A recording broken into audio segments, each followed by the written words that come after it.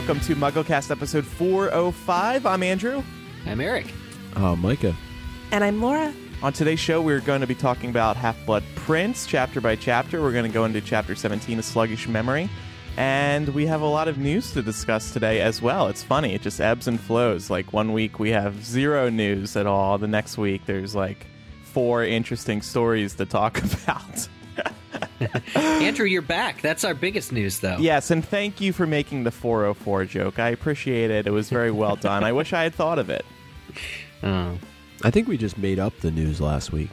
Is that accurate? Like, why isn't J.K. Rowling tweeting? Like, you guys should have introed that differently. You should have said the news is that there's no news. There's no J.K. Rowling. What's going on? And let's just bring that up now. We're now on day 28 of no J.K. Rowling on Twitter. I'm starting to get heart palpitations and headaches. Hashtag rolling watch. I'm not feeling well. I need her back on social media. I think that we could just come up with something really ridiculous that she's revealed about the wizarding world. Like, I don't know, wizards crapping themselves and disappearing their poop. We made the J.K. Rowling tweets since you all missed them. I do kind of like the theory that she's annoyed with what's going on with Fantastic Beasts. Maybe WB annoyed her and she just decided to leave Twitter. Because I looked it up. She left Twitter 6 days before the news broke that they were delaying the start of Fantastic Beasts. So maybe she found out around that time, and then it took the media a few days later to catch on. But yeah.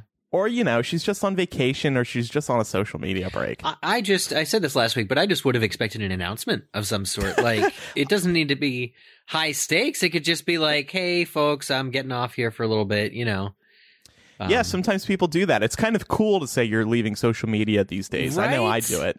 Right?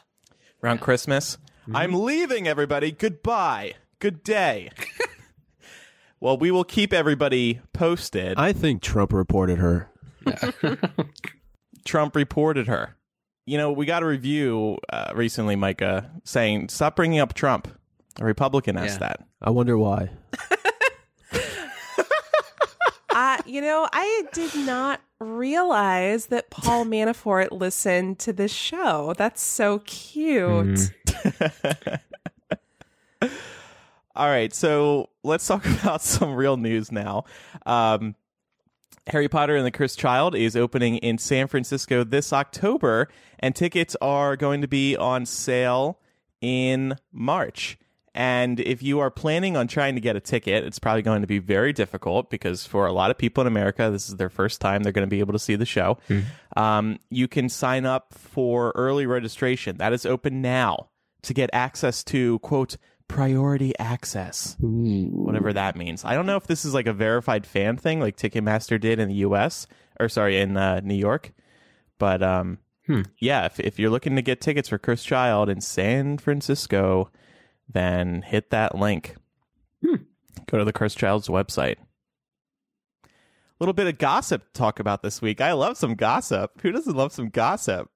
I think we brought up on a previous installment of Bonus MuggleCast that Universal is building a new theme park. They're planning on building a new theme park.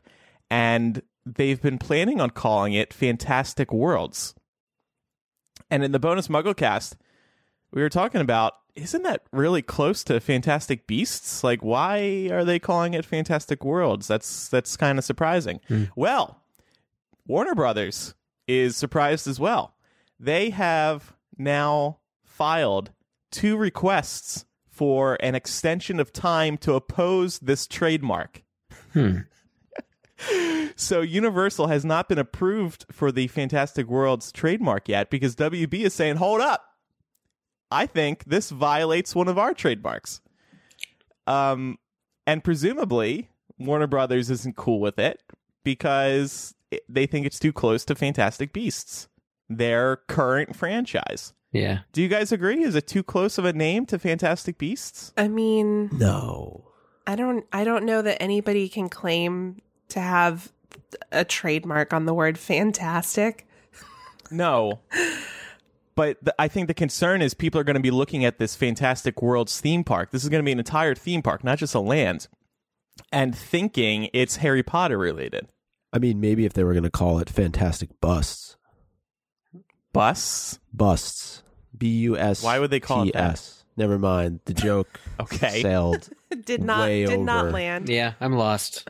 It did not land. All right. Well, I seem to care about this way more than you guys do. I think it's pretty dramatic that Warner Brothers is holding them up, especially because Warner Brothers and Universal have a cozy relationship thanks to the Wizarding World of Harry Potter lands.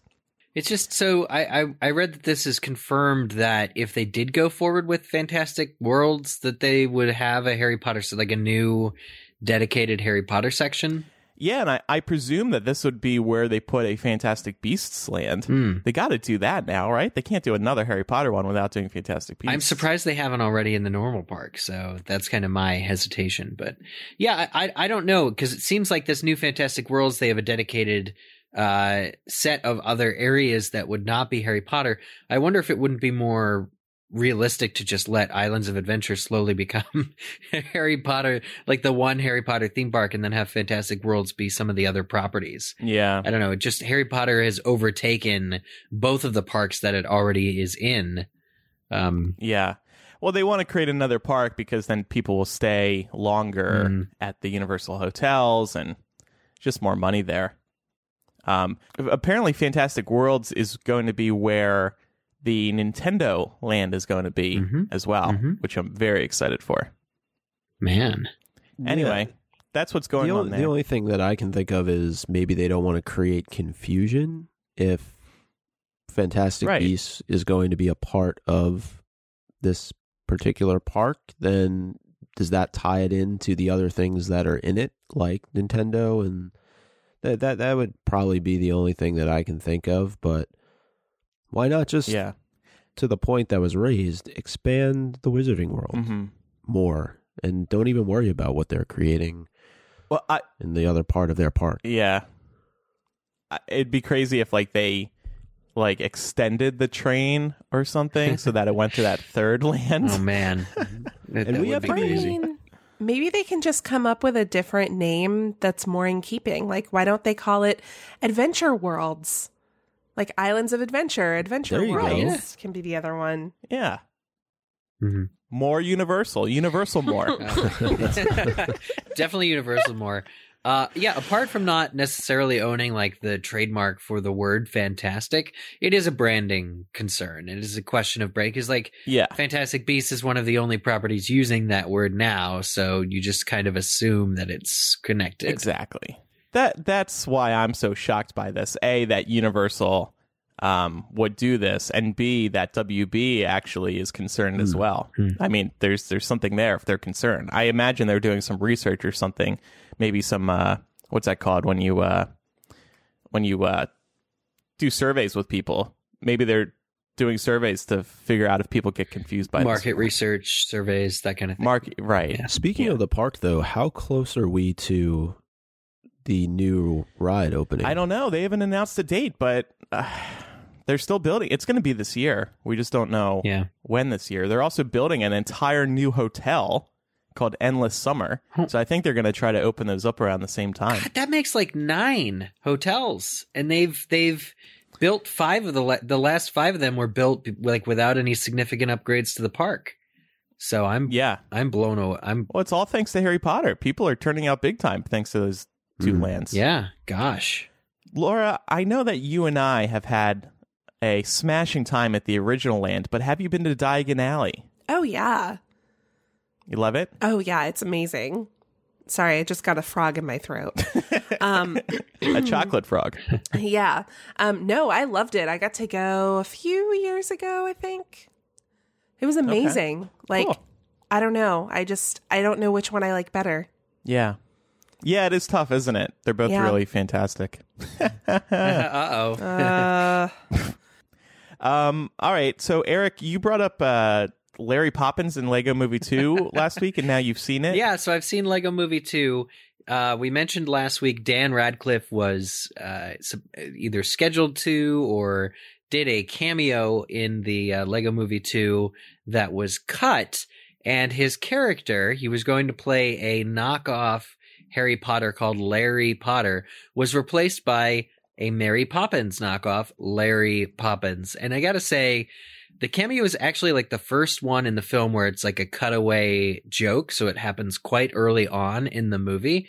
And, Larry Poppins, it's fine, but it's a cameo. Now that I've seen it, I know that, the question was, the director had said that they pulled the Dan Radcliffe cameo because it would upset Harry Potter fans. And I have to say, having seen this cameo, that it was completely innocuous. It was zero stakes.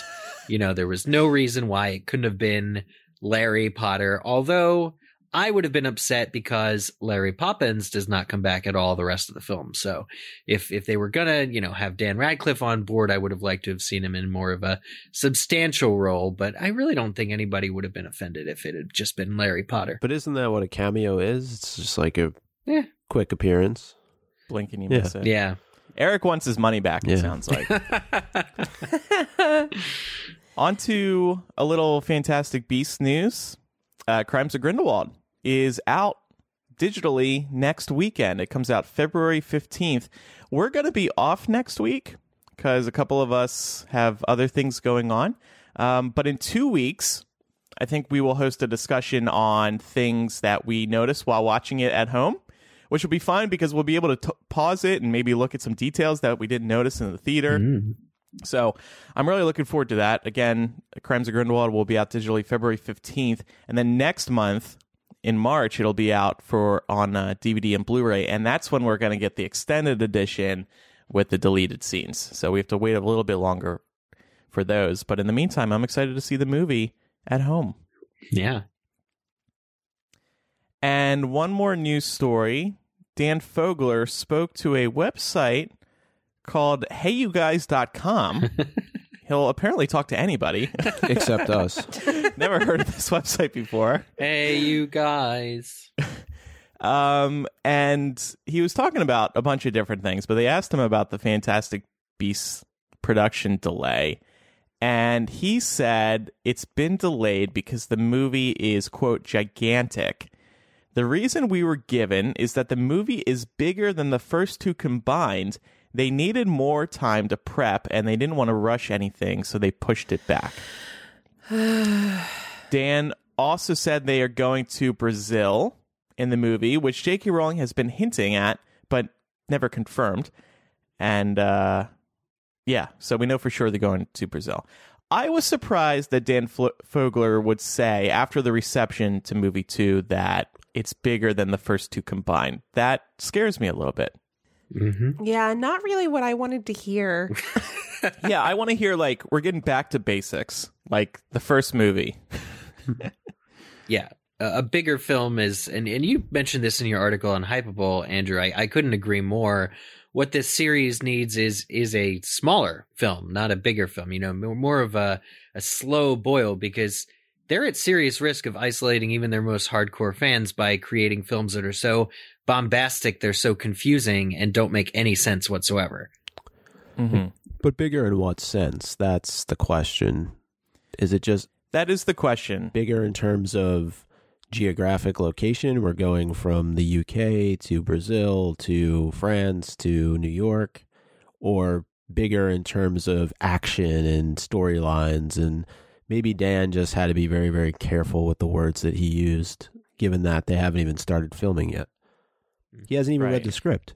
He hasn't seen the script, right. So I wonder how he could say that it's bigger. But like you said, Andrew, that's what they told the actors of, hey, apparently it's going to be bigger. So if that is what they said, then that's a question as far as Warner Brothers. But I mean, delayed production affects everybody's schedule. These actors are fairly busy. Surely they have other projects they're working on. It's very interesting to get any sort of notice from Warner Brothers that seems to justify it in such an unwanted way.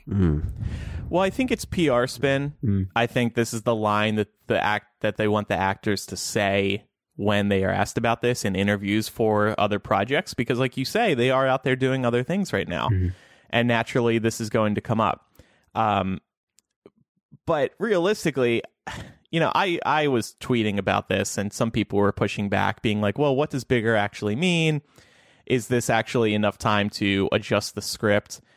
I think I have no information to back this up, but I think they are just working on improving the script, not that they need more prep time because it's bigger. And to Micah's point about, well, if we're also going to Brazil, that means we have to build a whole new world. And that's going to take I don't mean like with special effects. I mean, in the script, you have to build a whole new world, and that's going to take some time to introduce us to the various things that we've never seen before concerning the wizarding community in Brazil. Mm-hmm. So I just hope that they're trimming everything down, maybe cutting out a couple of characters. When I watch the digital release of Crimes of Grindelwald, I'm going to be making a list of things that I think were wholly unnecessary, that I think that they can just forget about for movie 3. Right. And we talked a lot about the wizarding school in Brazil and the fact that one of the subjects that it's well known for is alchemy. So I think that the story obviously is going to continue around that, given that they introduced Flamel in the last film, in The Sorcerer's Stone. We saw that. But to your point, world building is challenging, and I think we've already been thrown in so many different directions with the way that Crimes of Grindelwald was written, that for it to get bigger going into movie 3, that's a little bit scary. Mm-hmm. Yep. Well, we'll see, and maybe watching it digitally will change our opinions. I know watching the movie in the theater second time, I felt better about it. So yeah, I did too. Yeah. When I'm at home, cuddling with my dog, got my feet kicked up, maybe I'll feel even better about the movie. Yeah. And then you can pause it at those moments where you're like, what the heck? And just really think about it for a minute. Yeah. I have my script book. I still have it right here. I can follow along. It'd be so exciting. Want to give a shout out to our latest patrons, Colin Creevy. Believe it or not, Colin Creevy signed up. Hannah Hobson, Cody Hickman, Igna Palmquist, Molly M., Kathy Gollin, Denise, Katie, Mark, Catherine, Corey, Lisa, Janira, Nick, Andrea, Victoria, Sarah, Jasmine, Kamira, Rosalie, Katie. Thank you to everybody who has recently become a patron over at patreon.com/MuggleCast. They're getting benefits like bonus MuggleCast, ad-free MuggleCast, access to our recording studio. We are recording live on the internet on this Saturday morning. We also have an exclusive Facebook group. You'll get a physical gift every year. There's lots of benefits over at patreon.com/MuggleCast. And I also want to give a shout out to people who've recently reviewed us on iTunes. Kim, who said there's one major problem with the show. We aren't muggles, you guys. We are. No. Yeah. Wink, wink. What if Laura this whole time has actually been a wizard? That'd be so crazy. Oh, man. Mm-hmm. The Boss Man also reviewed us and said we need to cool it with our political opinions because Harry Potter is for conservatives too. Okay. Hang on a second. Yeah, who wants to take this? Hold my all beer. three of yeah, us. Right? Okay. I have no Okay. problem with that feedback. No, me neither. But I want to bring up the point that at least during my very short tenure having returned to the show, most of the political sort of commentary and allegories that have come up have been in relation to Donald Trump. Donald Trump is not a conservative. He's not. So nobody here is complaining about people who are like genuine conservatives. This guy is not one. He's an aspiring autocrat. Mm-hmm. So that is why he continues to come up again and again. That's such a Democrat opinion. That's such a liberal opinion, Laura, of Donald Trump, honestly. Well, I think some Republicans would say he's Yeah, they're starting to fold on him too. yeah. I mean, I'm just saying, I this whole Harry Potter is for conservatives too. I would like to think there are conservatives out there who are quite afraid of this dystopian, totalitarian regime he's building, as well. It's not a bipartisan, effort should be to get this guy out, because the points we brought up last week are happening, whether you like it or not. There's no political spin. You know, the facts are the facts. These are things that are happening. Yeah, we're like CNN. We're real news. Oh, God. Real Harry Potter news. And I just want to also give a shout out to Bucks Fan 3, Alex, Ra, Jake, Cullen, and this is Meg. I just want to say thank you for reviewing us on iTunes because it helps us get noticed. So if you could take a moment to review us on iTunes if you haven't already, we would really appreciate that. And we promise this podcast is for everybody. Yeah, it is. And I'm not surprised by the feedback, but I would agree with what Laura said in terms of our discussion. We're having pretty in-depth discussion last week about the ministry and about government. And I think that if you want to cast all, political beliefs aside, it's only natural to tie this discussion to current political, or current politicians, right? I mean, when Joe wrote the Other Minister chapter, she definitely had certain people in mind. She definitely had the person that the Muggle Prime Minister was supposed to speak to on the phone be a president that was in power at the time. And I think there are comparisons to be made between the Prime Minister and the Muggle Prime Minister. I should say the Prime Minister at the time and the Muggle Prime Minister. So yeah, everybody's entitled to their opinion and everybody's entitled to their belief. And, we certainly don't want to deter anyone from listening to the show, but I feel like given these chapters and how integral the ministry is in the daily affairs of the main characters, it's natural that you're going to get comparisons to present day government, to other governments that existed previously. We've talked a lot about World War II. So I just think that we'll be a little bit more mindful, but know that I think the comparisons are warranted. Yeah. I wasn't reading that review to, have us lecture anybody or anything. I wasn't lecturing you guys. Andrew's like, shut up. No, I mean, so one thing that I will bring up too is that sort of a really big theme in the Potter books is people who are in positions of authority and abuse that power. Excuse me, I can't get this thing out of my throat. Expulso. I'm a witch, right? I should be able to do that. But I mean, you look at situations like all the drama that's going on in the Virginia governor's mansion right now. Like, there are clearly people, no matter the affiliation, that can end up in positions of power who should not be there. So this isn't a case of being partisan. It's just a case of identifying a particular individual who is reflective of certain themes that we see in the Potter books and sort of drawing those connections. Yeah. I will say generally, one reason I enjoy doing chapter by chapter these days is because we can look at these chapters and apply what is going on in them to our own lives, whether it's politically or personally. It's like I enjoy reading into song lyrics because you can apply those lyrics often to your own life. It's the same thing that's happening with chapter by chapter. All right, and we are about to get to chapter by chapter and some voicemails, but first, our first sponsor this week is Care of. I love this company. We all love this company. They're a monthly subscription vitamin service that delivers completely personalized vitamin and supplement packs right to your door. Did you know that 90% of people fall short of FDA-recommended guidelines for at least one vitamin or nutrient? Care of makes sure you're getting the vitamins and supplements you need to lead a better life. You start by taking their online quiz that asks you about your diet, your health goals, and lifestyle. And after they have your answers, they give you a personalized list of vitamins and supplements that you should be taking. Then you order them from Care of, and they'll start delivering them right to your door.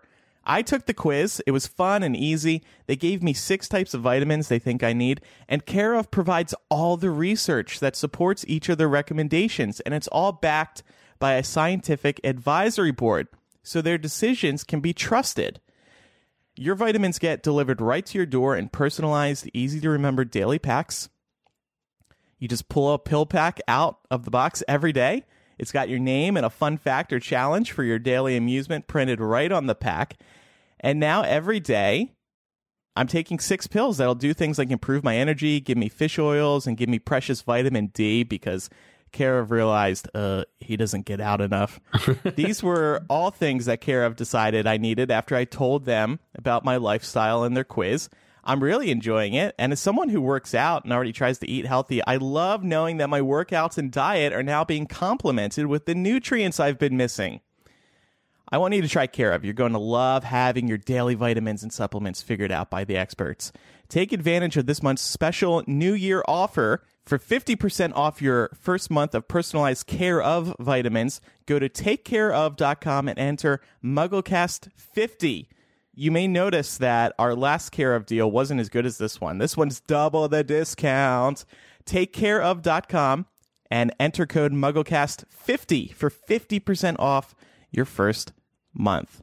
I was just talking with the guys about our respective pill packs because we're all taking them right now, aren't we? Yep. Fish burps. I've already noticed a lot of more of a presence of mind. Like I feel more awake, more aware, rather. Oh, good. Yeah, you were probably missing some nutrients and Karev noticed in the quiz. Oh, I definitely was. Definitely was, yeah.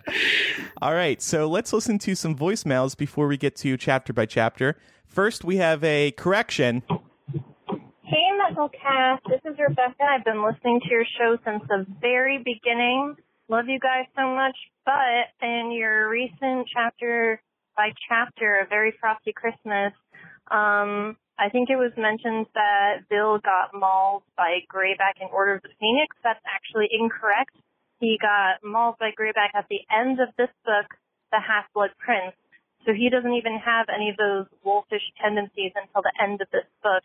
And also the altercation between Mrs. Weasley and Fleur doesn't happen until the end of this book.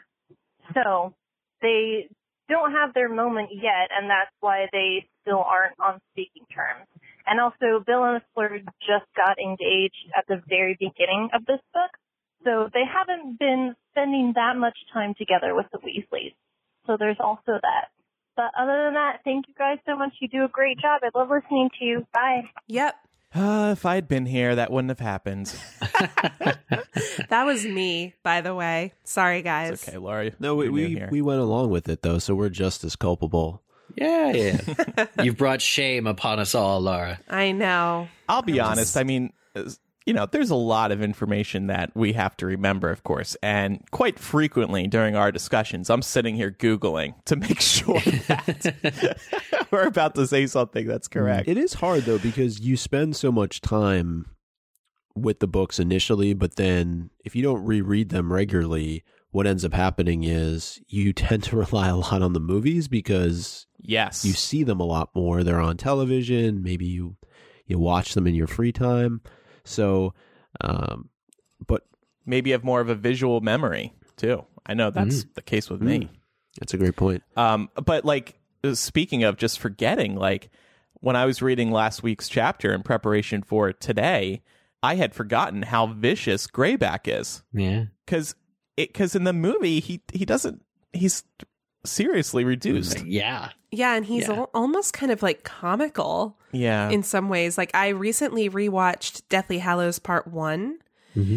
And there was the part where the Snatchers caught the trio and Harry's face was all swollen and puffy. And one of the Snatchers was like, "What happened to you, ugly?" And then Greyback kind of looks at him weird. And then he looks at Greyback and he's like, "Not you." Yeah. Yeah. And I'm like, no, he's actually way more terrifying than that. All right. Here is our next voicemail. Hey, MuggleCast. This is Katie from Texas. I was just listening to your last episode where you were talking about Harry and Lupin's conversation at Christmas, and I thought it was really unfair for Lupin to say that Harry had inherited Sirius and James's prejudices, because before Harry ever met Lupin, before he knew anything about their father's rivalry, he already did not like Snape because of the way Snape treated him and his friends. And, what kid wouldn't feel the way Harry feels about Snape? after the way Snape treated him and after the way Snape treats Neville. And so I think, if anything, Harry has inherited Snape's old grudges. And I just thought that was a really unfair thing for Lupin to say, and that it shows that he doesn't really understand just how, unfair Snape is to the kids. And just curious to see what you guys think about that. Thanks for the show. I really enjoy listening to it every week. Keep up the good work, guys. Yeah, I totally agree with that. It almost seems like a mistake from J.K. Rowling. Like, why would Lupin think that Harry's inheriting Sirius and James's issues? I mean, it could just be Lupin trying to separate these two things, right? Just because Snape is a mean teacher does not mean that he's working for Voldemort. Yeah. So it could be he's trying to drive that home, and he's trying to make Harry see, like, hey, just because this guy's an ass doesn't mean that he's working for Lord Voldemort. Mm-hmm. Even though he is. Yeah, it's almost... kind of. You take it at the literal sense of the word inherited.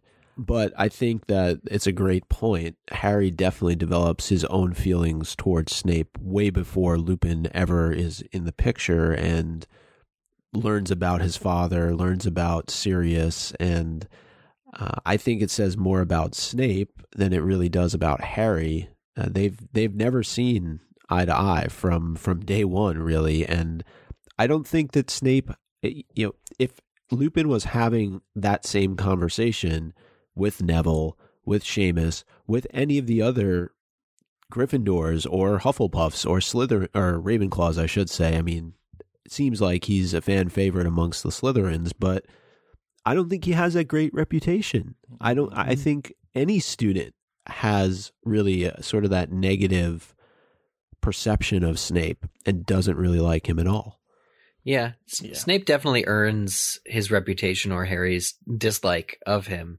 But I think what Lupin's trying to get at, too, is like, ever since Harry did find out that Snape was awful to his parents, too, he's gotten more of a reason to hate Snape or suspect of wrongdoing. Like, I think maybe Lupin's having a failed attempt to, reduce the unnecessary, just to make sure that Harry is, has a good reason. Yeah. For what he's doing, and because James needed none. There are moments when Harry doesn't know a whole hell of a lot about his father, and again going to the movies here, but there's a line where Snape says to Harry, "Your father was a swine," and this is a 15, 16-year-old kid who doesn't still really know that much about his parents. I mean, he's heard about them from other people, but to hear that at that age from somebody who's supposed to be your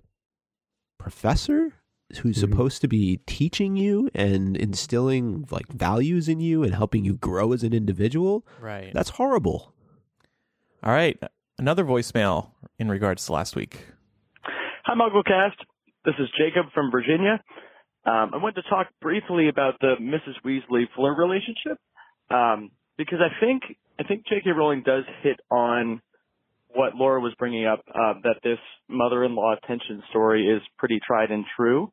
I grew up with a sort of Mrs. Weasley figure in my neighborhood, and I think the tension in Mrs. Weasley and Fleur's relationship becomes from a perceived different set of values on Mrs. Weasley's part. She thinks that Fleur maybe doesn't like their disheveled home, or there's a different set of reasons that she likes Bill, as is portrayed in, it was actually the end of Half-Blood Prince, when she thinks that Fleur won't like Bill anymore because he's not handsome or what have you. So it's a total lack of understanding of Fleur's motivation based on, I don't know, perceived prejudice of the French, of blonde girls. I don't know. Anyway, so I think that's what plays out. Anyway, really enjoy the show. Thanks. Bye. I like that. Yeah, I mean, also Fleur is part Vila, so I'm sure there's some prejudice going on there.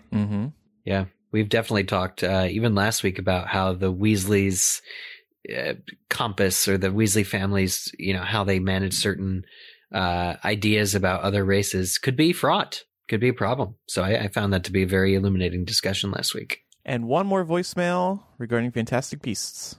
Hey, MuggleCast, Claire. I just called. I got cut off, but I was talking about Draco. You were talking about him recently and his unbreakable vow. Do you think potentially with use of comma and different things coming up that we might see what happens when an unbreakable vow is broken? We're talking about Draco and Snape and different things like that. We haven't really seen the effects of what happens when an unbreakable vow is broken. What happens? What are the consequences? Is it death, or what happens, or what does that death look like? We haven't seen that yet. So that was just my, food for thought. Do you think we might see that in a film at some point? If that's going to come up within these next 5 movies. We didn't see them in the first 7, but we've heard about them so much, and we haven't really gotten like a solid thing of what happens when it's broken. We've just seen them fulfilled. Let me know what your thoughts are. I will keep listening. Bye.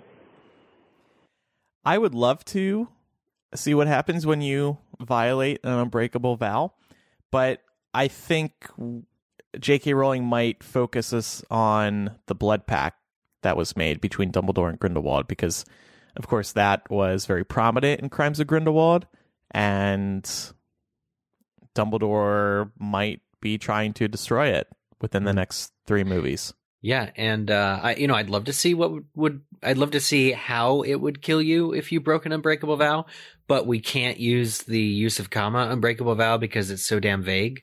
Well, we could be learning more about it. I mean, they're not really like for the whole you have to avenge the people that your father would have hated or something. I'm just like, well, we've questioned openly, and Micah especially, you can back me up, why this unbreakable vow is supposedly still in effect too. So it just would be really unclear, and it would be a crappy way for use of comma to go out of oops, I accidentally forgot to kill this person who is technically blood related, but nobody knows he's blood related, and now that person has gone on to survive. A weird thing would just randomly kill him in an important scene when he's about to divulge super important info, oops, broke my unbreakable vow. It's just that I have no faith that they could use use of unbreakable vow in a cool way to show him succumb. That would be my question. Is the unbreakable vow still valid? Because supposedly Corvus Jr. is dead. He died in the middle of the sea during the Titanic-like incident that occurred in Crimes of Grindelwald. So technically, Yusuf should be absolved of his responsibility to carry out that task. I would also ask, who did he make the unbreakable vow with? Did he make it with his father? That seems like the most likely person. But also, could you be absolved of an unbreakable vow? Let's say that, for the sake of argument, Credence is actually Corvus. Could Credence kind of allow Yusuf to somehow not have to carry out the act that he was tasked with? I think it would be cool, definitely, to the point of this voicemail, to just learn more about unbreakable vows. Yeah, exactly. I guess, yes, in the name, it kind of says you can't break it, but there has to be some way around it, kind of similar to the Blood Pact, Andrew, where Dumbledore thinks there might be a way that he can maybe dissolve the Blood Pact or so I think there's more to be seen here and more to learn. Yeah, and what happens when you violate it? I want to see what happens. So it's like a death drop. You just drop to the ground, you're dead. Do you dissolve? Do you float up in the air and then explode? What happens? He violated it. Something screams like a howler, and then you die. All right, a couple emails, then we'll get to chapter by chapter. Eric, do you want to read them? Sure. This one comes from Sherry. She wrote in to say, hey, everyone, I have some thoughts on Molly, Lupin, and the weirdness of the adults constantly talking about trusting Dumbledore. I agree completely that Molly is rude and unkind to Fleur in this chapter, but this is by no means the first time we've seen this behavior from her. In Order of the Phoenix, she was incredibly, disgustingly rude to Sirius and in his own home. It always bothers me that nobody ever talks about this. I was glad to hear you talk about this aspect of her personality. The garden gnome thing bothered me too. I admit to laughing over Dudley's pig tail, the ton-tongue toffee, and the amazing bouncing ferret, but the gnome bothered me, even on my first read of the book. I think one reason I've cut Ron a lot of slack over his prejudices is that he learned them at home. And, to be fair, so did Draco Malfoy. But Ron at least changed his mind quickly about werewolves and didn't have an issue with Hagrid being a half-giant. Harry was bullied by Snape before he knew how Sirius and James felt about him. I think Harry can form his own feelings about why Snape is such a jerk. I don't agree that he was, quote, working on the side of the light all those years. In one sense, sure he was, but he was doing it for Lily. We don't know what his true thoughts were about Voldemort or Dumbledore and what either of them stood for. The good guys in the Potter series always scared me a little with their utter devotion to Dumbledore, and this should probably come up later in this book study. But doesn't it bother anyone that Dumbledore and Snape knew Draco's mission and just let him run free in a school of children? Katie and Ron both could have died due to their negligence. It's shocking to me. But if I had been a parent of a wizarding child and happened to hear what was going on, I'd pull my kid out of that crazy place so fast. Thanks again for all the great discussion. Sherry. Yeah, I mean, I bring this up from time to time on the show. Hogwarts is a very dangerous place for children. And it's really irresponsible of Dumbledore. And here he goes again. I mean, there's this kid on a murder mission running around the school completely free to do whatever he wants. Yeah, and we'll talk about it in this chapter too, yeah. But Dumbledore is totally aware. Yeah. Dumbledore 100% knows and is letting this happen. And to the point of, we were just talking about what happens when you break an unbreakable vow. Like, we didn't find out in the books because Dumbledore and Snape decided to go with it. They were like, oh, Draco's got to kill me or it's got to be you. Sure, we'll work with it. Right. I'm cursed anyway. Exactly. So very interesting stuff. And we do appreciate all of our listeners who write in, love reading emails. So let's jump into chapter by chapter. This week we're discussing chapter 17 of Half-Blood Prince, A Sluggish Memory. We'll start, as always, with our 7-word summary. That's a hell of a word. I'm thinking out loud. I'm so glad I don't have to go first this week. Yeah, I signed myself up to go first. What was I thinking? Young. Wizards. Can. Make. Horcruxes. From. This is so bad. Murders. Okay, not that bad. But this is... See, when I said young, I was hoping you guys were going to go for like Tom Riddle. Yeah. But I also... This is not flashbacks. the chapter where we learn what Horcruxes are, so we just did the 7-word summary from somewhere else in the books. Well, but we get them, so we get tastes of them. Mm-hmm. All right. Well, so I just wanted to bring up something that's not very important right at the beginning. The fat lady has made the password to the Gryffindor common room abstinence. What is she trying to say? I thought that it was in reference to her being super hungover from her, partying. Abstinence from alcohol. Yeah. She was getting lit during Christmas. Yeah, 500-year-old wine. But there's so much romance in these books that I thought maybe she was trying to say, abstain from... Keep it in the pants. Sexual relations. Yeah, I mean, it could definitely have some double meaning here. Does the fat lady need to lecture the kids on what to do in school?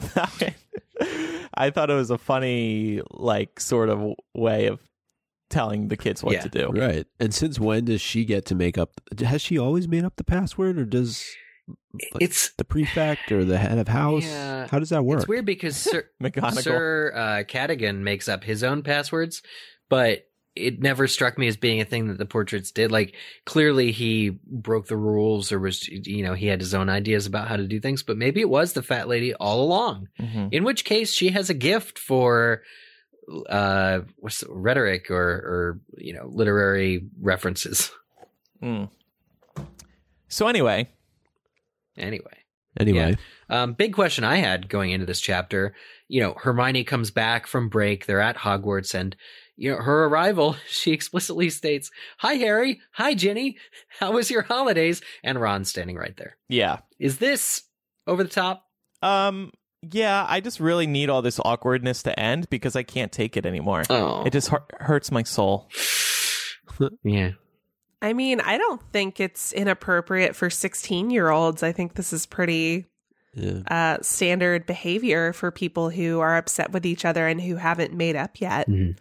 But Ron is trying, though, I think. He gets smothered right at the start by Lavender, but he tries to catch up with Harry and Hermione at one point in the beginning of the chapter, and yet he still gets the cold shoulder. And Harry even mentions to Hermione that he had hoped that, some time off, being home for the holidays maybe would have helped to kind of mend this broken relationship, this broken friendship that's going on. You would think it would. Yeah. But Hermione has also drawn her line and said, Ron needs to apologize. I'm not going to forgive him for what he's done. He needs to man up and come and actually apologize for it. And Ron just doesn't have the emotional intelligence to figure out how to approach Hermione or to even really comprehend what he has done wrong. I think at this point, he knows at least at this point that he doesn't want to be with Lavender, but he's not putting two and two together of, I need to actively break up to actively choose to repair my relationship with Hermione. He's just expecting to be let off the hook because he has been let off the hook every single other time. Right. I do feel like the time away from one another outside of the school should have naturally mended a couple of these bridges. Yeah. And Ron should have went back to Hogwarts with a clear head. Yeah. But he didn't because he's a stubborn git. Well, so is Hermione when it comes to Draco Malfoy, and Harry, much like he was able to tell Mr. Weasley and to tell Lupin over the holidays, he's finally able to fill Hermione in on what happened that night of the Slug Club Christmas party when he overheard Snape and Draco. And Hermione, of course, reacts the way that we would have expected her to react. But she even goes a little bit further than that, and Harry calls her out on it. She basically, is there nothing that I say to you that's going to convince you that something is going on here? And why are his friends so reluctant now? It's like putting the evidence literally right in front of them, and yet nothing. She's reluctant, but she also admits, and Harry has to kind of pry it out of her, but she does admit that he's right. Yeah, I agree. I also think that Hermione is maybe falling into the same trap that Lupin was falling into in the last chapter of thinking that Harry just sort of has a natural bias against Snape and Draco. Yeah. And on one hand, she admits this is the most incriminating bit of evidence so far, but she doesn't go further. She doesn't actually say, well, this is something we need to devote considerable resources on. There's just something else going on. And I don't know from a writing standpoint if Joe intended this to be a little bit more of a weird sticking point for Harry. Because I think at this point, the evidence is too heavy on Draco being up to something and Snape being up to something. The fact that we have to wait all year to figure out what it was is grueling. So I think maybe there should have been a little bit more nuance to it, or more cause for these friends of Harry's not to believe him than just either old prejudices, what Lupin said, or something big should happen where Harry should be proven wrong about Draco in a big way, and then the rest of the book is no, I gotta own my prejudice, Lupin was right, and then only to figure out at the end that he wasn't, so I think there maybe should have been like another level of this, because it is just sad to see that nobody's believing Harry when he's completely in the right. Yeah, especially because Harry saw something going on with his own two eyes. It's not like he heard something from somebody who heard something from somebody. Like, this was directly, he saw the situation directly, and that should be taken very seriously. Mm-hmm. I will say, in this chapter, at least, maybe it's meant to be put to rest, because when Harry brings it to Dumbledore, and we'll talk about this in a moment, and Dumbledore doesn't do anything about it, we're just supposed to take it as like a mystery that won't get resolved anytime soon, right? Like, I think it's just a way that we're just supposed to live with this mystery, this subplot. Exactly. And I have a huge issue with the way that Dumbledore behaves, and we can talk about that. But before we get there, because it does tie directly into your Quizzits question, Eric, from last week, we learned that the trio are finally going to be able to take apparition lessons. Harry, though, is, of course, very experienced in this field already, so much so that he becomes a celebrity. And everybody, this was like the dumbest thing I read in this chapter.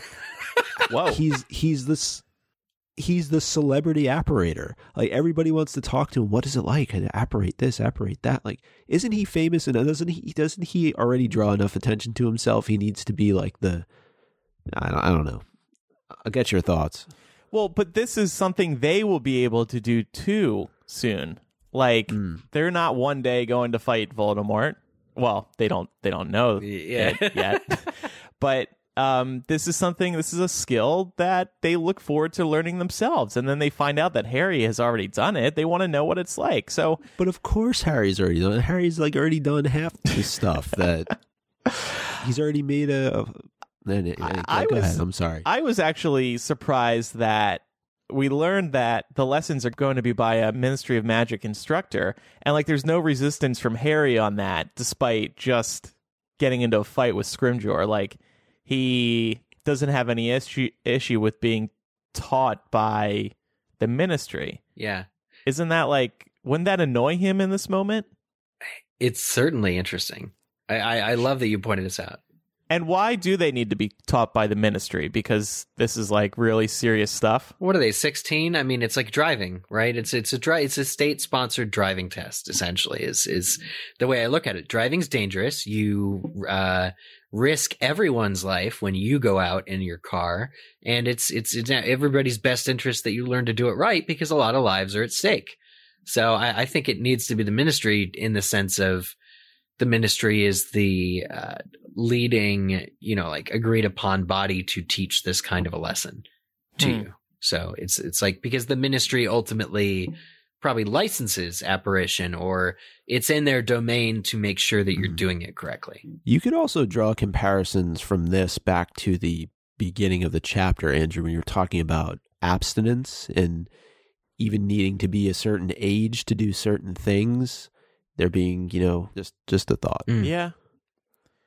I don't know. There are a lot of dangerous things that happen at Hogwarts that are taught there. So true. I still don't really understand why the Ministry has to do this. But anyway. Yeah, I think it's a fair question. Let's get to Dumbledore's office. Andrew, I see here. So when Harry gets there, he tells him about the encounter that he had with the Minister over the holidays. Mm-hmm. And one of the most famous lines in the Potter series, he says that he's Dumbledore's man through and through. Yeah. So, and what happens after that is really important. So, Fawkes gives out this little singing cry. Yeah. And then, after that, Dumbledore has tears in his eyes. So, two things on this. First of all, I wonder if this was one of Dumbledore's last, if not the final, joyous moment in his life. The final moment where he's brought to tears. Because Fawkes's cry was a signal of Harry's true loyalty to Dumbledore. This happened, and we'll get to this later in Connecting the Threads, in Chamber of Secrets as well, where Fawkes marks loyalty. It was just really sad to me reading this and thinking that, wow, this may have been one of Dumbledore's final moments of pride, of joy, of happiness, of feeling so closely connected to somebody. Do you guys agree? Yeah, and I think in retrospect, it makes it even more bittersweet, you know? Definitely. Right. Yeah. Reading it for the first time, you don't know what's about to happen. Mm-hmm. But for me, this new stuff from Crimes of Grindelwald about the Dumbledore legend and how a phoenix will come to you just really kind of revives for me this interest in phoenixes as a creature. Yes. As a beast, and how Fawkes came to Harry in Chamber of Secrets. I know, Laura, you're eager to connect those threads, but like it's just so interesting that the loyalty to Dumbledore that he's showing now that's causing Fawkes to cry. Also, like Dumbledore in book 2 was like nothing but immense loyalty could have called Fawkes to you. So Fawkes is like bonding with Harry now over their love of Dumbledore or something like that. Like their show of faith for this man, this deeply flawed man. Mm-hmm. Very curious. Like I just can't wait for future Fantastic Beasts films to talk about what draws phoenixes to Dumbledore's and why that family is so special. Definitely. And I think it is curious that Chapter 17 of Chamber of Secrets and Chapter 17 of Half-Blood Prince both have this loyalty connection with Fawkes and with Dumbledore. And by the way, I'm looking forward to seeing Crimes of Grindelwald again for the very end when the Phoenix is reborn. Because does the Phoenix give out a little cry there? Mm-hmm. I feel like he or she did. It's the cry of being set on fire by by Grindelwald. Ouch. Well, or is it a loyalty cry? Is that supposed to be telling us something? Yeah, maybe. Anyway. Yeah. True, but he also just kind of took that baby Phoenix and threw it up into the air, and it magically became a full-grown Phoenix. Mm-hmm. I don't think that's how it works from what I remember. In Dumbledore's office, we see Fawkes kind of grow through different times where Harry's in the office. Yeah. So, all right. Well, we have that really tender moment between Harry and Dumbledore. And then we also have the conversation about Snape and Draco. And I wanted to ask, were we surprised by Dumbledore's reaction? And is it fair for him to tell Harry just to kind of cast his thoughts aside? This is something, it's been his mission, really, not just from the beginning of Half-Blood Prince, but it's really been his mission since he's gotten at Hogwarts to kind of nail Draco on something. Yeah. And I don't think it's right, especially after what Harry has just said to him. The fact that Dumbledore is withholding so much information from Harry, and that he was defending him. Harry was defending him to Scrimgeour in the last chapter. I just feel like it's just kind of, trust Dumbledore. Everything will work out. Yeah. And I think that's all by design, right? Because Dumbledore can't very well tell Harry, okay, yeah, Harry, you're totally right. Yeah, Draco's trying to kill me, but I'm going to let Snape kill me. And this is all for sort of like the larger story arc of setting you up to die so that Voldemort will die, but then you'll come back. Like, I think Dumbledore's trying not to overload Harry. I think he's trying to keep him focused on one particular objective. Because unfortunately, Harry, he can be pretty easily sidetracked. Right. It's just so manipulative that Dumbledore, this is the first chapter where Dumbledore gives Harry homework. And the homework is to track down Slughorn and extract a memory that, would normally be given under duress. And this is something that, Harry comes to Dumbledore with the full picture of everything that's literally going on between Snape, Draco, and the plot. And Dumbledore's just like, yeah, push it out of your mind, because he knows that if Harry were distracted, he wouldn't be able to get this memory from Slughorn. Like, if he just came clean to Harry, Harry wouldn't get him what he wants in that moment. And Harry's like, this has potentially been built towards the entire year of school so far, that Dumbledore has Slughorn in this position where he can sick Harry on him and get Harry to, give him, basically solve the puzzle piece. But what would have been the harm in Dumbledore just saying, okay, Harry, I'll speak with Professor Snape, or I'll investigate the situation? That's all he would have had to have said, in my mind. Yeah. Maybe just to placate Harry a little bit, but he just tells Harry to completely forget about it. And honestly, like, Harry's just been, I wouldn't say wrong place, wrong time, but he's just happened to be in these places where Draco has been and thinks that he's up to something. He's absolutely right. And I just think Dumbledore could have done a better job here instead of just saying, okay, well, you know what, Harry, forget about this. Let's dive into some memories and I'm going to give you some homework. Yeah. Which is essentially an impossible task, I think, at the outset. Something that Dumbledore could have easily just done himself. You know, he should have placated him, but I don't agree with giving Harry more information than that. Because think about what would have happened if Harry knew that the plan was for Dumbledore to die and for him to die. Well, I mean, you know how Harry reacts to things? He would have been like, there has to be another way. We have to do this differently. I can't lose you, Dumbledore. We can't lose you. Maybe he would have found another way. I don't know. I like to give him the benefit of the doubt. It's just, the problem is Dumbledore was kind of a dick about it. I'd love to quote this comment. Harry asks him, Professor, did you understand? And he says, yes, Harry, blessed as I am with extraordinary brain power, I understood everything you told me. Mm-hmm. I think you might even consider the possibility that I understood more than you did. Like, what? What? Yeah. I think that's Dumbledore's way of telling Harry, like, hey, yeah, I know what's going on in my school. Yeah. Right. Stop pestering me about this. Yeah. Exactly. So before we get into the first memory here, we actually get some interesting backstory about the progression of Voldemort because they're reviewing, you know, sort of what they've learned so far. The very last memory we had was Dumbledore and Riddle in the orphanage. And Dumbledore actually sort of pretty candidly talks about, you know, growing up, Tom Riddle growing up in Hogwarts and how the first couple of years he developed a group of friends and also charmed, Dumbledore says, most of his peers. So most of the Dumbledore's colleagues, the other teachers at school, genuinely liked Tom Riddle. And it's apart from being a perfect setup to the whole Slughorn, you know, revealing info he shouldn't kind of memory that we're going to see later. It also kind of gives us an important piece of the puzzle as far as to understand Tom Riddle. You kind of got to know that, like, he was attractive and persuasive and knew where to toe the line.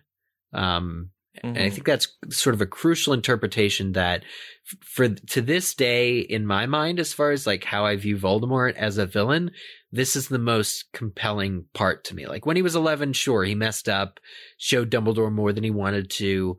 But then immediately thereafter, and Dumbledore talks about this with Harry, kind of really was reserved and achieved everything he achieved by being a lot more cautious.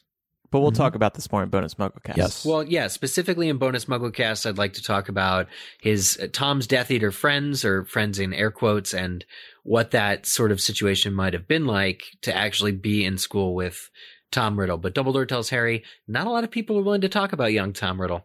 I don't know if it's due guilt or what. Yeah. Right. So we dive into a memory that we do not get in the films at all. It is of Tom Riddle really meeting his family for the first time.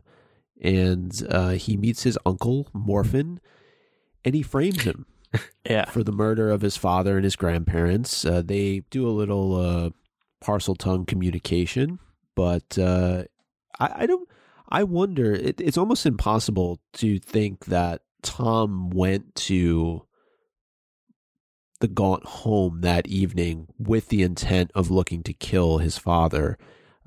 It's almost like he gets enlightened by Morphin as to the fact that it was actually his mom who was a witch, and his father is just this muggle that clearly Morphin has no like for. But I'm impressed by how advanced Tom is at this young age, because not only does he frame his uncle for these murders, but he alters his memory so that he actually believes that it was him who did it. Yeah. It's pretty surprising. Dumbledore uses the phrase implants a memory. That's what he says. He implants a memory. So Tom Riddle gave Morphin his memory of killing the Riddles somehow. Like it's pretty surprising and disturbing because you wonder if Tom has done this again and how many times he's done it, because this wields a lot of power. Absolutely. It's highly disturbing. And I would also say, though, that Dumbledore, he's able to get into Azkaban, to see Morphin, to extract this memory from him. Yet later on in this chapter, it's clear that he's not able to get the right memory from Slughorn. So I almost wonder how that's possible, given just how powerful Dumbledore is, and we can talk a little bit more about that later. There's also a bit of fan service in this part of the chapter, and there's a bit later on as well, or at least I like to think of it as fan service, because Tom is able to use magic without being detected by the Ministry, and Harry calls this out. And I almost think like that's a question that any listener of this show would ask. Well, hold on a second. Harry gets, mail almost right away after blowing up Aunt Marge. How can Tom do all of this without being detected? And Eric, I think you bring up a really great point. He not only does it in the home of the Gaunts, but he uses magic at the Riddle home. And that should have been detected way easier and should have had Ministry officials deployed almost right away because it's a killing curse. Yeah. I'm really surprised that this question gets brought up. I think Harry asks, why wasn't it detected or whatever? And the rule of thumb is that they couldn't tell whether Morphin or Tom Riddle did it in Morphin's home. But then again, I'm thinking, what about the Riddle house or something? I'm just really unclear as far as the trace should work one of those places and not the other.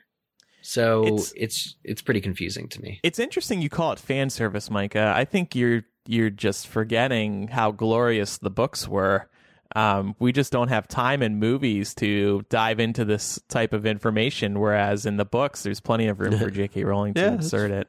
That's fair. Maybe, yeah. I mean, we get frustrated by some things in Fantastic Beasts, and if this was a book instead, we almost certainly would get the answers sooner instead of later. Yeah. I.e. McGonagall and other things that we're very confused by. Sure. But that's besides the point. Yep. Yeah, I do think this is somewhat of a plot hole, though. Really? Yeah. I mean, as Eric and Micah brought up, this doesn't make sense. Like, on the outside, like when you're reading the book, you're like, oh, okay, there's the why. But then you think about it for 2 seconds and you're like, wait, it still doesn't make sense, because it would have detected him. Like, he went to a Muggle home and used a killing curse. Like, how is that not setting off, alarms at the Ministry? Right. Everybody under 17 has the trace on them. And so no matter where they go, if they cast magic, it's outside of Hogwarts or an allowed place, the trace goes off. And the trace wouldn't go off if it were Morphin that cast the spell. It just wouldn't, because Morphin's not underage. So, like, very specifically, it was an underage wizard who cast. It's his wand. I mean, that's the one thing maybe you could argue, is that Tom uses his wand, and then you can make the argument, okay, well, maybe he killed them after the trace had already dissolved or whatever it does. But then you go back into the memory of Slughorn and he's wearing the ring. So clearly he did it at some point when he was at Hogwarts. Yeah. But then I guess the question is the trace actually on the wizard, or is it on their wand? But Harry blows up Aunt Marge without his wand. And exactly. Yeah. And Dobby, what causes the cake to fall? It's a hover charm or whatever within the. Yeah. And he got blamed for it. Yeah. Yeah. But then it's within the dwelling. So. Right. They're tracking. Yeah. They don't know who individually. Yeah, so it's just... So if they don't know who individually is conducting magic, then no matter your age, then I struggle to think that the trace is down to the person. I don't know. Right. That is a weird question. Yeah. Get Joe back on Twitter. Where's she at? We're going to bombard her with these questions. But it is important just to note that in this memory, both the ring and the locket are mentioned. Obviously, Tom ends up taking the ring, but there is a call out to his mom and the locket. So I think there's a couple questions here we'll probably save also for that bonus MuggleCast discussion. One about, which I think, Eric, you brought up a little bit earlier, the charming personality of Tom and how it's been able to work on some of Dumbledore's colleagues. We'll obviously talk about Slughorn, but I'm interested to know who else it worked on. And then Dumbledore clearly has some suspicions of Tom early on at Hogwarts, not just from his time visiting him at the orphanage. And I kind of blame him here because I think he could have acted with a little bit more intent and been a little bit more, done a little bit more oversight on him. Mm-hmm. The only thing I think can clear this up is, the Chamber of Secrets was opened in, I think, 1941, 1942. Like, we're going to be able to see this era of Dumbledore not prosecuting Tom Riddle or not going at, like, deciding not to blame Tom Riddle and somehow allowing Hagrid to take the blame. Like, if I think based on what Dumbledore already knows about Tom Riddle and or suspects, the excuse he gives Harry in this chapter of, I was just going to let him live his life like I, gave him the benefit of the doubt, doesn't hold any water when a student has been murdered. So I think that, ultimately we're going to have to see a Jude Law Dumbledore, because if the Crimes of Grindelwald, if the Fantastic Beasts series ends in 1945, all of this will have happened at Hogwarts, and hopefully we get more of a substantial reason as to how or why Tom Riddle was able to operate the way that he was through Hogwarts. And it's probably Dumbledore's fault. Yeah, it is interesting because on a former episode, we had posited that the reason Dumbledore made this special, house visit to the orphanage was because he saw the potential for Voldemort, or for Tom Riddle, to be somebody who could be easily radicalized a la Grindelwald. Yeah. And then for him to make that visit and see what he sees and then just sort of give Tom a blank slate when he arrives at Hogwarts does raise some questions. For sure. Yeah, definitely. Before we jump into the sluggish memory, there was one other thing I wanted to bring up, and Tom's good looks are mentioned a number of times in this chapter. And is it a coincidence that it's mentioned many times that both he and Harry are said to look like their fathers? Could be a little parallel that J.K. Rowling is getting at.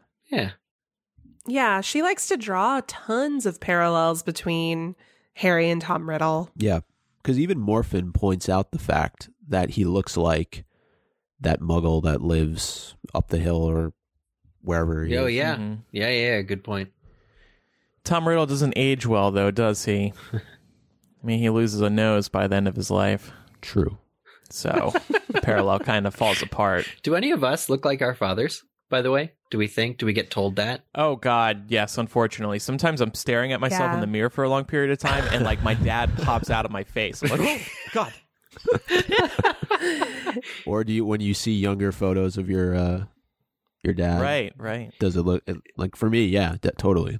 Yeah. There's a photo of me at a wedding a couple years ago dancing with my mom, and I think I look a lot like her, actually. So I probably inherited more of my mother's facial structure. Is your mom blonde? Because I understand you're blonde right now. We used to, I think both of us have lighter hair, and then mine is currently artificial at the moment, or colored. I know. Yeah, but anyway, I thought that was an interesting. Let's draw it back to ourselves every time we can. But yeah, right. Laura, who do you look like? It changes as I go through different phases of my life. Mm-hmm. So when I was younger, definitely more like my dad. But as I get older, I do see a lot more of my mom coming out, if that makes sense. Yeah. And does your mom have blue hair too? No, hers is purple right now. Oh, what? Really? Yeah. Oh, you get the hair that is dyeing awesome. after your mom, I guess. There you go. Awesome. Love it. Anyway, memory number 2. Dumbledore warns us that this is going to be a quick one. Yeah. And what's interesting about this memory and what I'm excited to talk about is we learn eventually that Slughorn tampered with the memory, so it kind of jumps around. And Slughorn tampered with it so that he would look better. But there's this quote that the tampered with memory proved difficult to empty into the pensieve as though they had congealed slightly. Did memories go bad? Yeah, I thought this was really interesting. Like, when a memory is modified, it congeals. Mm-hmm. Like, I don't know, like, I guess I was wondering, is this also the product of Slughorn's shoddy work? Because we see in the memory, he did not do a very good job of modifying this. Yeah. Which is also kind of surprising because Dumbledore remarks that Slughorn is, a very well-practiced wizard. Yeah. Like, was this memory supposed to fool anybody? Because it's a very amateurish seeming attempt. I think it seems like it was rushed. Like, Slughorn knew Dumbledore wanted it, and he was like, "Ah, shit, I gotta pump the brakes on this one." Yeah. So it seems like it was a desperate attempt to very quickly modify the events of the past, or at least as he remembered them. You gotta imagine if memories can be modified, and even the supposedly impartial pensive can be fooled by a modified memory, you'd at least get a visual of Slughorn saying the words that he spoke. Like Dumbledore, instead it's this, this fog that engulfs the room, and then Slughorn's voiceover going, "You'll go wrong someday." But ideally, you would see there wouldn't be any fog. You would just see the scene play out as it should have, like as the person remembering wants it to have done. Yeah. So I think that's why I think you're right, Laura, in suggesting that it was like rushed. I have so many questions about this. Like, when Laura was kind of just getting at this, but when exactly did Slughorn decide to alter this memory? And yet he still has the real memory in his actual head because Dumbledore thinks Harry can still get that out of him. So how do these two versions of the memory exist? Like, when you're pulling a memory out of your head, shouldn't it physically leave your head? It should. You're duplicating it. You're right. It's confusing. I mean, have you ever think about a situation where maybe you were recounting, a series of events to somebody, and perhaps you leave certain details out because they're either not relevant or you don't want that person to think poorly of you or anything like that. I think this is very similar to that. So we human beings are capable of having sort of multiple versions of a memory. The one that we sort of give people and the one that we know is the actual series of events. Mm-hmm. Right. And it's interesting that this memory comes right after Tom Riddle altered somebody else's memory permanently. Yeah. With seemingly no duplicate.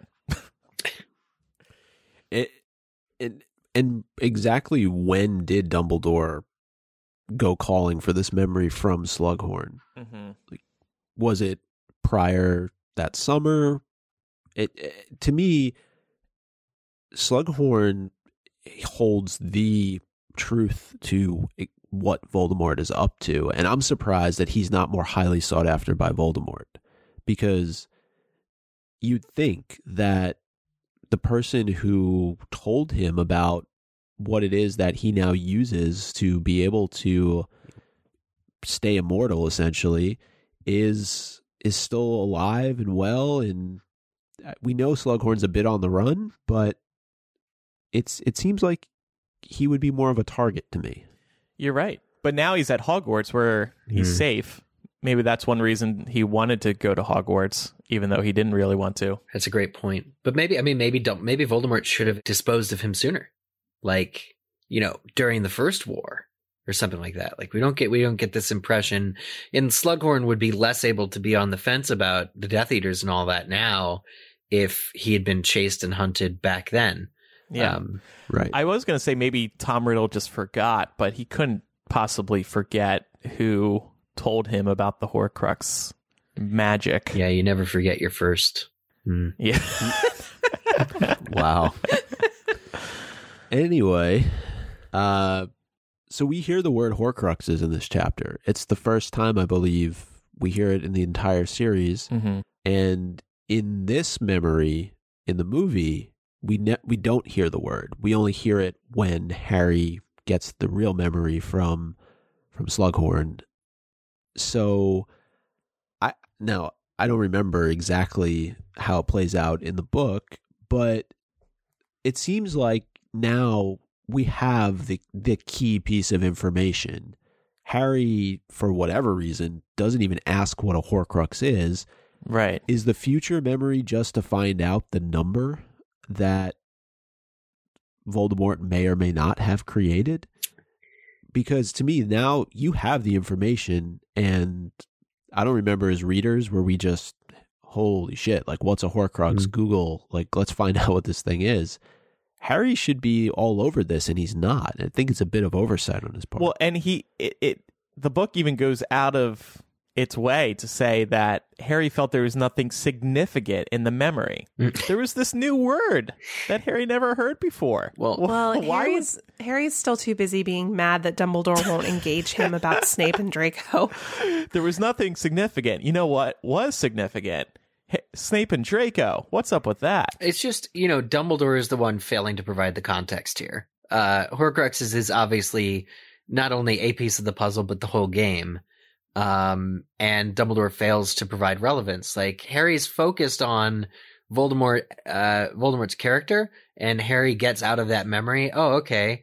Voldemort tried to ask a question and got rebuffed. Like, that's what he gets out of the thing. He's like, oh, what a useless memory. Yeah. Dumbledore's supposed to be the one there who goes, well, no. Here's why what he was asking is important, and then provide all the context in the world. Instead, he's just letting Harry go and then for months try and get this memory from Slughorn. But yeah. Well, Micah, to get back to one of your questions, why does he need the memory? Is it for the number? Yes, the number is extremely important because they need to know how many Horcruxes are in play here. Do you think that Dumbledore knows that? Like, what else? Yeah, there could be something else in this memory that's important, but there's no way that Dumbledore knows that there's a number tied to this. Why not? I just think it's a reasonable thing to look into. Yeah, but I just think Horcruxes, that should give you enough to go from Harry's standpoint. I think it should have given him enough to go on. He should have asked Dumbledore, what is a Horcrux? No, I agree with that. I'm assuming maybe Hermione he inevitably ends up asking, right? Yeah. So he asks somebody. Yeah. It may be in the next chapter, but I just feel like he's to the point that was raised by, I don't know if it was Laura, but like, he's not on his game. He's too focused. He's too sidetracked by Draco and Snape, and this memory is just, he doesn't even think it's significant. Mm-hmm. I'm wondering if maybe it was J.K. Rowling trying to throw us off the trail for some reason, just to surprise us a little later on. Yeah. But I don't know, it seems very glaring of a thing. At this point, Dumbledore's already encountered 2 Horcruxes and destroyed 2 himself. Or the diary was destroyed by Harry, but Dumbledore has held in his hands the remains of not 1 but 2 Horcruxes, the diary and the ring. Yeah. And so he does already know that there are multiple Horcruxes and is actively leaving Hogwarts in search of at least one other. So having the final number is sort of helpful, but at the end of the day, if canon is to be believed and Pottermore and all the various supplemental material, Voldemort never actually had 7 Horcruxes, and certainly not before he died. I think either Harry was supposed to be the 7th one, or something went wrong, or whatever, but he never really got 7 at once. And by the time he makes one out of Frank Bryce's murder, which I think is when Nagini becomes a Horcrux after his revival, it's, the diary has already been destroyed. Mm-hmm. So there's never quite 7 Horcruxes. But it's his desire to create. He asks specifically about 7. Yeah, it's true. So I think Dumbledore is also just trying to get the full context of what Tom was told. Right. Yeah. Because that might ultimately give Dumbledore a clue about where another one might be. He's got to do his due diligence here. Yeah, and also like this is investigative, right? So he's trying to determine, okay, like I'm pretty sure Slughorn did actually tell Tom about Horcruxes and sort of provide him the impetus to get started down that path, but I can't blame him for that, or I can't sort of like express the role that he played in that without having definitive proof. I just want to jump back to altering memories. It makes me wonder, so you can alter your memory and then put it back in your head. If that's how it works, this would be great in terms of dealing with any mental health issues that you struggle with. Maybe you want to get over some guilt, or you want to stop thinking about something that makes you really sad. If you can just adjust or wipe your own memory, that would be fantastic. Well, you kind of can, because actually when you have memories, you're not actually remembering the event as it happened. You're remembering the last time you remembered it. Right. So people's memories do naturally change over time. I mean, yeah, I know, but I'm just speaking broadly about like dealing with issues that really tear you up. Like this would be great to have in the real world. And I mean, is there even therapy in the Wizarding world? Is therapy just altering your memory so you don't have to deal with it anymore? Well, I mean, the way the pensive is first described, I think, in book 4 is you can literally take a memory out and then it will not be in your head anymore. Dumbledore himself says he keeps a pensive because of that reason, that he finds himself having too many thoughts at times. There we go, Dumbledore boasting about how intelligent he is again. But you can take it out of your mind completely. So you wouldn't even need to modify the memory of like a traumatic event. You would simply remove it and then be mostly cured. Well, maybe if you want to remember an old flame, you can just alter it to remember just the good parts and not the part where they went and found somebody else. Right. Who wasn't you? Yet there is tremendous guilt on Slughorn's part, despite the fact that he's altered this memory. There's a great scene in the movie with the fish and the whole story about how Lily was the one who gave it to Slughorn, and that the day he came down and the fish wasn't in the bowl anymore was the day that she died. And he feels a tremendous amount of guilt and a tremendous amount of regret. And I would say even some embarrassment over the fact that he was the one, essentially, not that Tom wouldn't have found another way or learned about them through another means, but he gave Tom the tools from an academic standpoint in order to be able to go and create these Horcruxes. He validated what Tom had already clearly learned, and that I think that eats away at him. Yeah, and it is embarrassing because it was all because he's very vulnerable to flattery. Yeah. Which is, the same way that Harry eventually builds up the sort of rapport to get what he needs. Yeah. Yeah. I also found it interesting too that, in this chapter and really throughout this book, there's a huge focus on two former heads of Snape is the current head of Slytherin. Slughorn was the head of Slytherin. Both were potions masters. And yet they're both very integral, one in the rise of Voldemort, the other in the fall. So I think there's a lot of comparisons to be made between the two. So final thing that happens in this chapter, as their meeting ends, the Phineas portrait questions why Harry could do something that Dumbledore can't. And Dumbledore replies, "I wouldn't expect you to." And Fawkes cries again, just like she did earlier in the chapter, and again commenting on loyalty. But I wonder if this time it's the other way around. I wonder if Fawkes is commenting on or responding to Dumbledore's loyalty to Harry. Yeah, I think so. Yeah. Okay. Maybe Harry is a secret Dumbledore. Wow. Oh God. They are descended from the same line. Coming Please, in no. Quidditch Through the Ages, the movie series. I mean, why does Fawkes care about Harry? Because Dumbledore cares about Harry. But it is also worth mentioning really quickly that Harry, again, we were talking about fan service earlier, asks Dumbledore about using Legilimency or Veritaserum to try and get this memory from Slughorn. And I don't disagree with this. Like, call the Ministry, get the Aurors down there, do some work on Slughorn to tie him to a chair or whatever you got to do, and get this. This memory is everything to the series. Yeah. To helping bring down Voldemort. So I'm with Harry. So hashtag. We're going to talk about memories a little more in a second. We asked patrons a question about whose memory they would dive into in the Wizarding world. But first, our second sponsor is Robinhood. If you have a little bit of money saved up or you're looking for a way to plan for the future, may I recommend Robinhood? Robinhood is an investing app that lets you buy and sell stocks, ETFs, options, and cryptos, all commission-free. While other brokerages charge up to $10 for every trade, Robinhood doesn't charge any commission fees, so you can trade stocks and keep all of your profits and put them back into Gringotts, baby. Plus, there is no account minimum deposit needed to get started, so you can start investing at any level. The simple, intuitive design of Robinhood makes investing easy for newcomers and experts alike.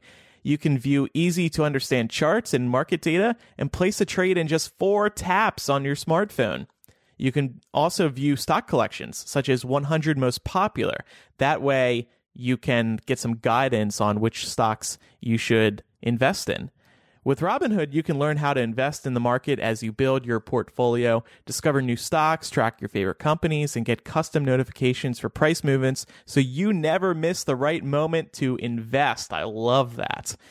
Robinhood is giving listeners of MuggleCast a free stock like Apple, Ford, or Sprint to help build your portfolio. Sign up at mugglecast.robinhood.com. Get investing. If you have a little money and want to put it somewhere smart, mugglecast.robinhood.com, and they'll get you started with a free stock. So over at patreon.com/mugglecast, we asked a question about memories. Since this chapter is all about memories, we said, which Wizarding World character's memory would you want to enter and why? And I said bonus points if you can tell us how you'd extract that memory. Gabriella said, we need McGonagall's memories. She must have so many stories. She's seen so many things in her life, not only as a witch, but also as a cat. Does she communicate with other cats while in cat form? Alex said, I'd like to see Dumbledore's childhood so we could sort out this whole Aurelius Dumbledore thing. Yeah, that's a good one. Vince said Hagrid. He does a lot of errands for Dumbledore and goes off grid sometimes. I'm curious what adventures he has when he does. Also, I want to see his memories during his school days. I know we've seen bits and pieces of it during Chamber. Maybe a memory of his school days before he was expelled. How about from Jessica Hardy? I'd like to see Draco's when he was indoctrined into the Death Eaters. Was he excited, scared? Was he only doing it for his parents, or did he really believe in Voldemort? Was there an initiation ceremony? How would I extract it from him? Well, I'm blonde, and I think he likes blondes. That's why Eric went blonde recently. Yep.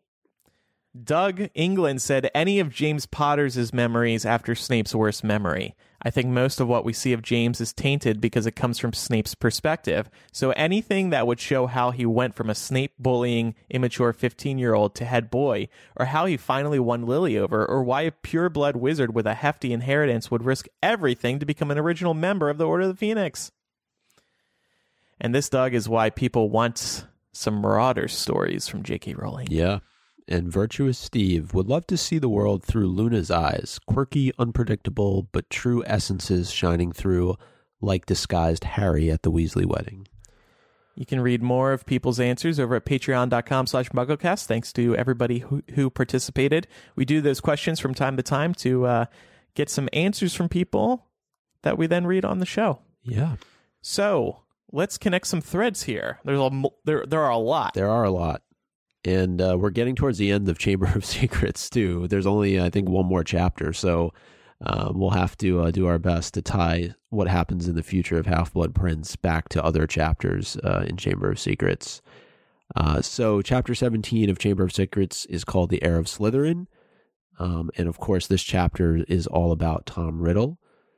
Harry confronts a younger version of Tom Riddle in both chapters. And he unknowingly destroys the first of Voldemort's Horcruxes in Chapter 17 of Chamber of Secrets. And he learns the word Horcrux in Chapter 17 of Half-Blood Prince. I can't believe all this. Chapter 17 of Half-Blood Prince begins with, and Chapter 17 of Chamber of Secrets concludes in McGonagall's office. So the trio of Harry, Ron, and Ginny apparate into McGonagall's office in the beginning of Half-Blood Prince. And of course, they return to McGonagall's office after they escape the Chamber of Secrets. And again, interesting that it was that pairing, those three. Mm-hmm. Not a coincidence. And the last one we talked about this, I think, Fawkes and Harry's loyalty to Dumbledore really shines through in both chapters. It is his loyalty that calls Fawkes into the Chamber of Secrets to help him out. And we see that again in this chapter of Half-Blood Prince with the little cry that Fawkes makes. I'll never be over how she did this. I know. This is just constantly crazy to me. I want to know what the process is. Right. Is this something where she sat down when she was writing Half-Blood Prince and then referred back to what she'd already written and planted all these Easter eggs?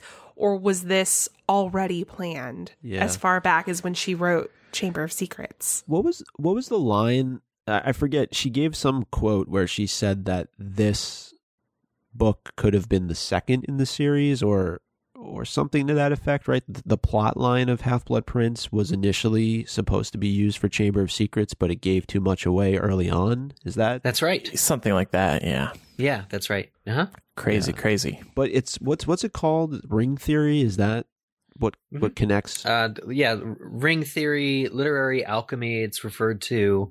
But yeah, the idea that you'd have these concentric circles within a set that relate to each other more specifically. It's also just has to do with the way that stories are told.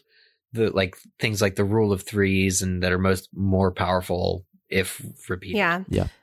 The parallels are really shocking. Yeah, and then just from a literary perspective, this would be known as a frame narrative, wherein books 1 and 7, 2 and 6, 3 and 5 have, callbacks to each other.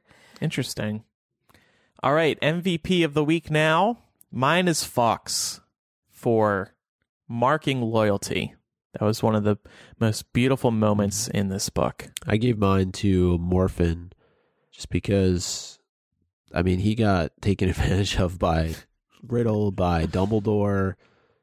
The guy just, despite everything that he stood for, he just still, I don't know. I just gave him the MVP, mostly because... It's like a sympathy MVP. I was going to say... Mostly because, the other three were already written and I had to pick somebody else. Oh, poor Morphin. Micah, stand up for your guy, Dueling Club. Morphin at least lasts a long time in Azkaban. Yeah, but he probably likes it in Azkaban. Well, there you go. Making the most of his situation. I gave mine to Tom Riddle, the MVP who clearly owns Morphin. Really just thinking on his feet. I don't think he arrived there with the intent of framing Morphin for the murder that he was about to commit of his father. But nevertheless, that's what happened. And I think it's really, really accomplished magic. The fact that Morphin for the rest of his life thought that it was he who had done it. And, it's just pretty clever. So props to Tom Riddle for being 16 and having lots of advanced magic. And I chose Dumbledore because, like it or not, everything Dumbledore does is by design. Love him. And now let's rename the chapter. Mine is Harry Potter and the Half-Blood Prince, chapter 17. That's the Ilvermorny chant, if I'm not mistaken. Yeah, I ripped it from Ilvermorny. My apologies. Nice. Not sure how to follow that, but Harry Potter, we should have let you go last. Harry Potter and the Half-Blood Prince, chapter 17. Homework, Harry. Okay. Mine's a little bit of a stretch, but screw it.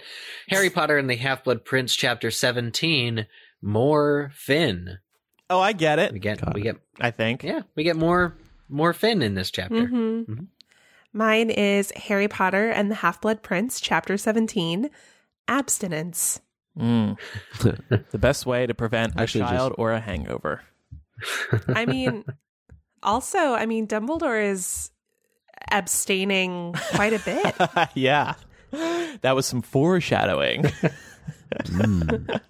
Wow. I just thought of another one. What is it?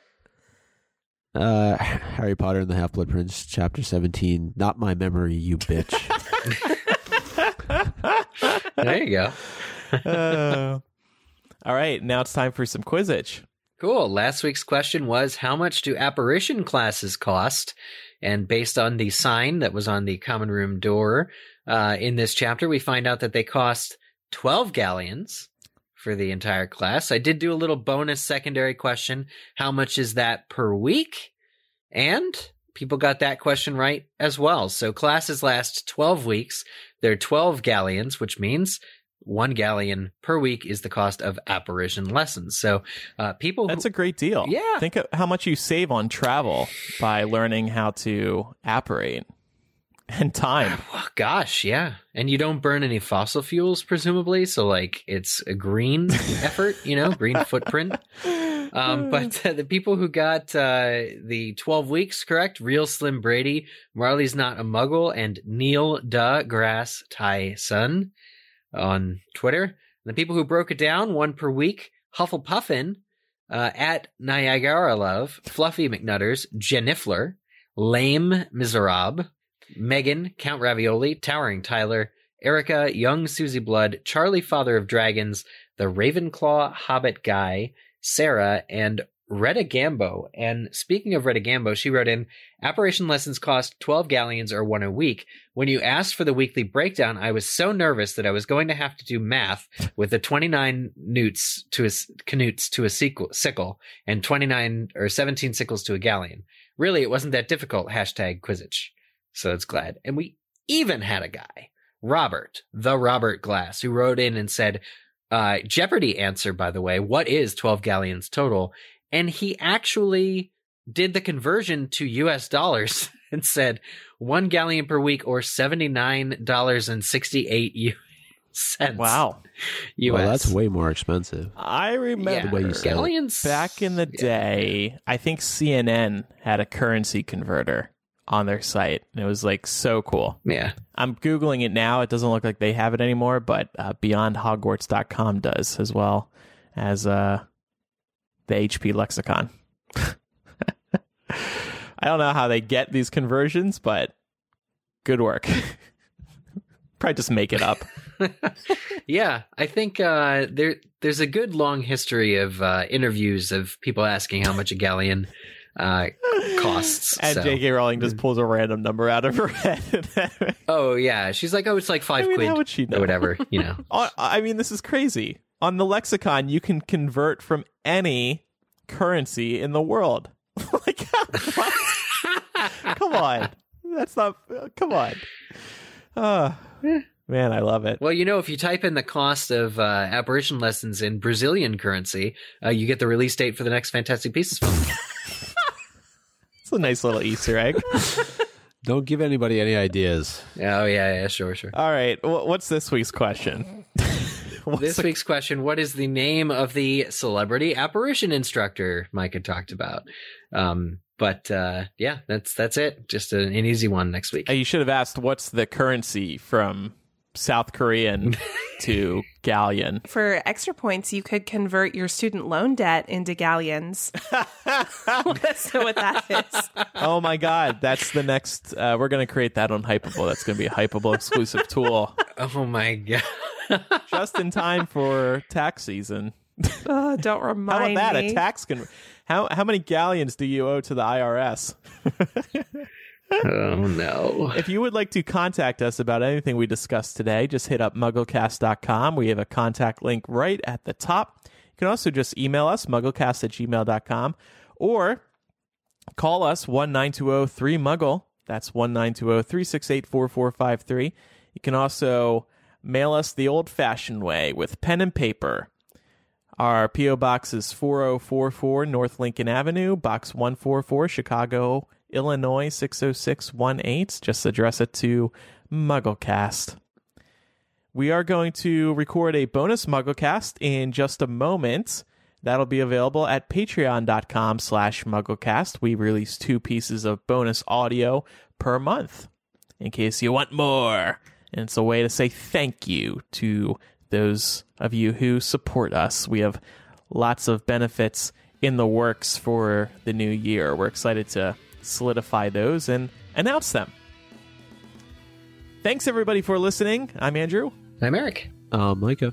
And I'm Laura. We'll see you in 2 weeks. Bye. Bye.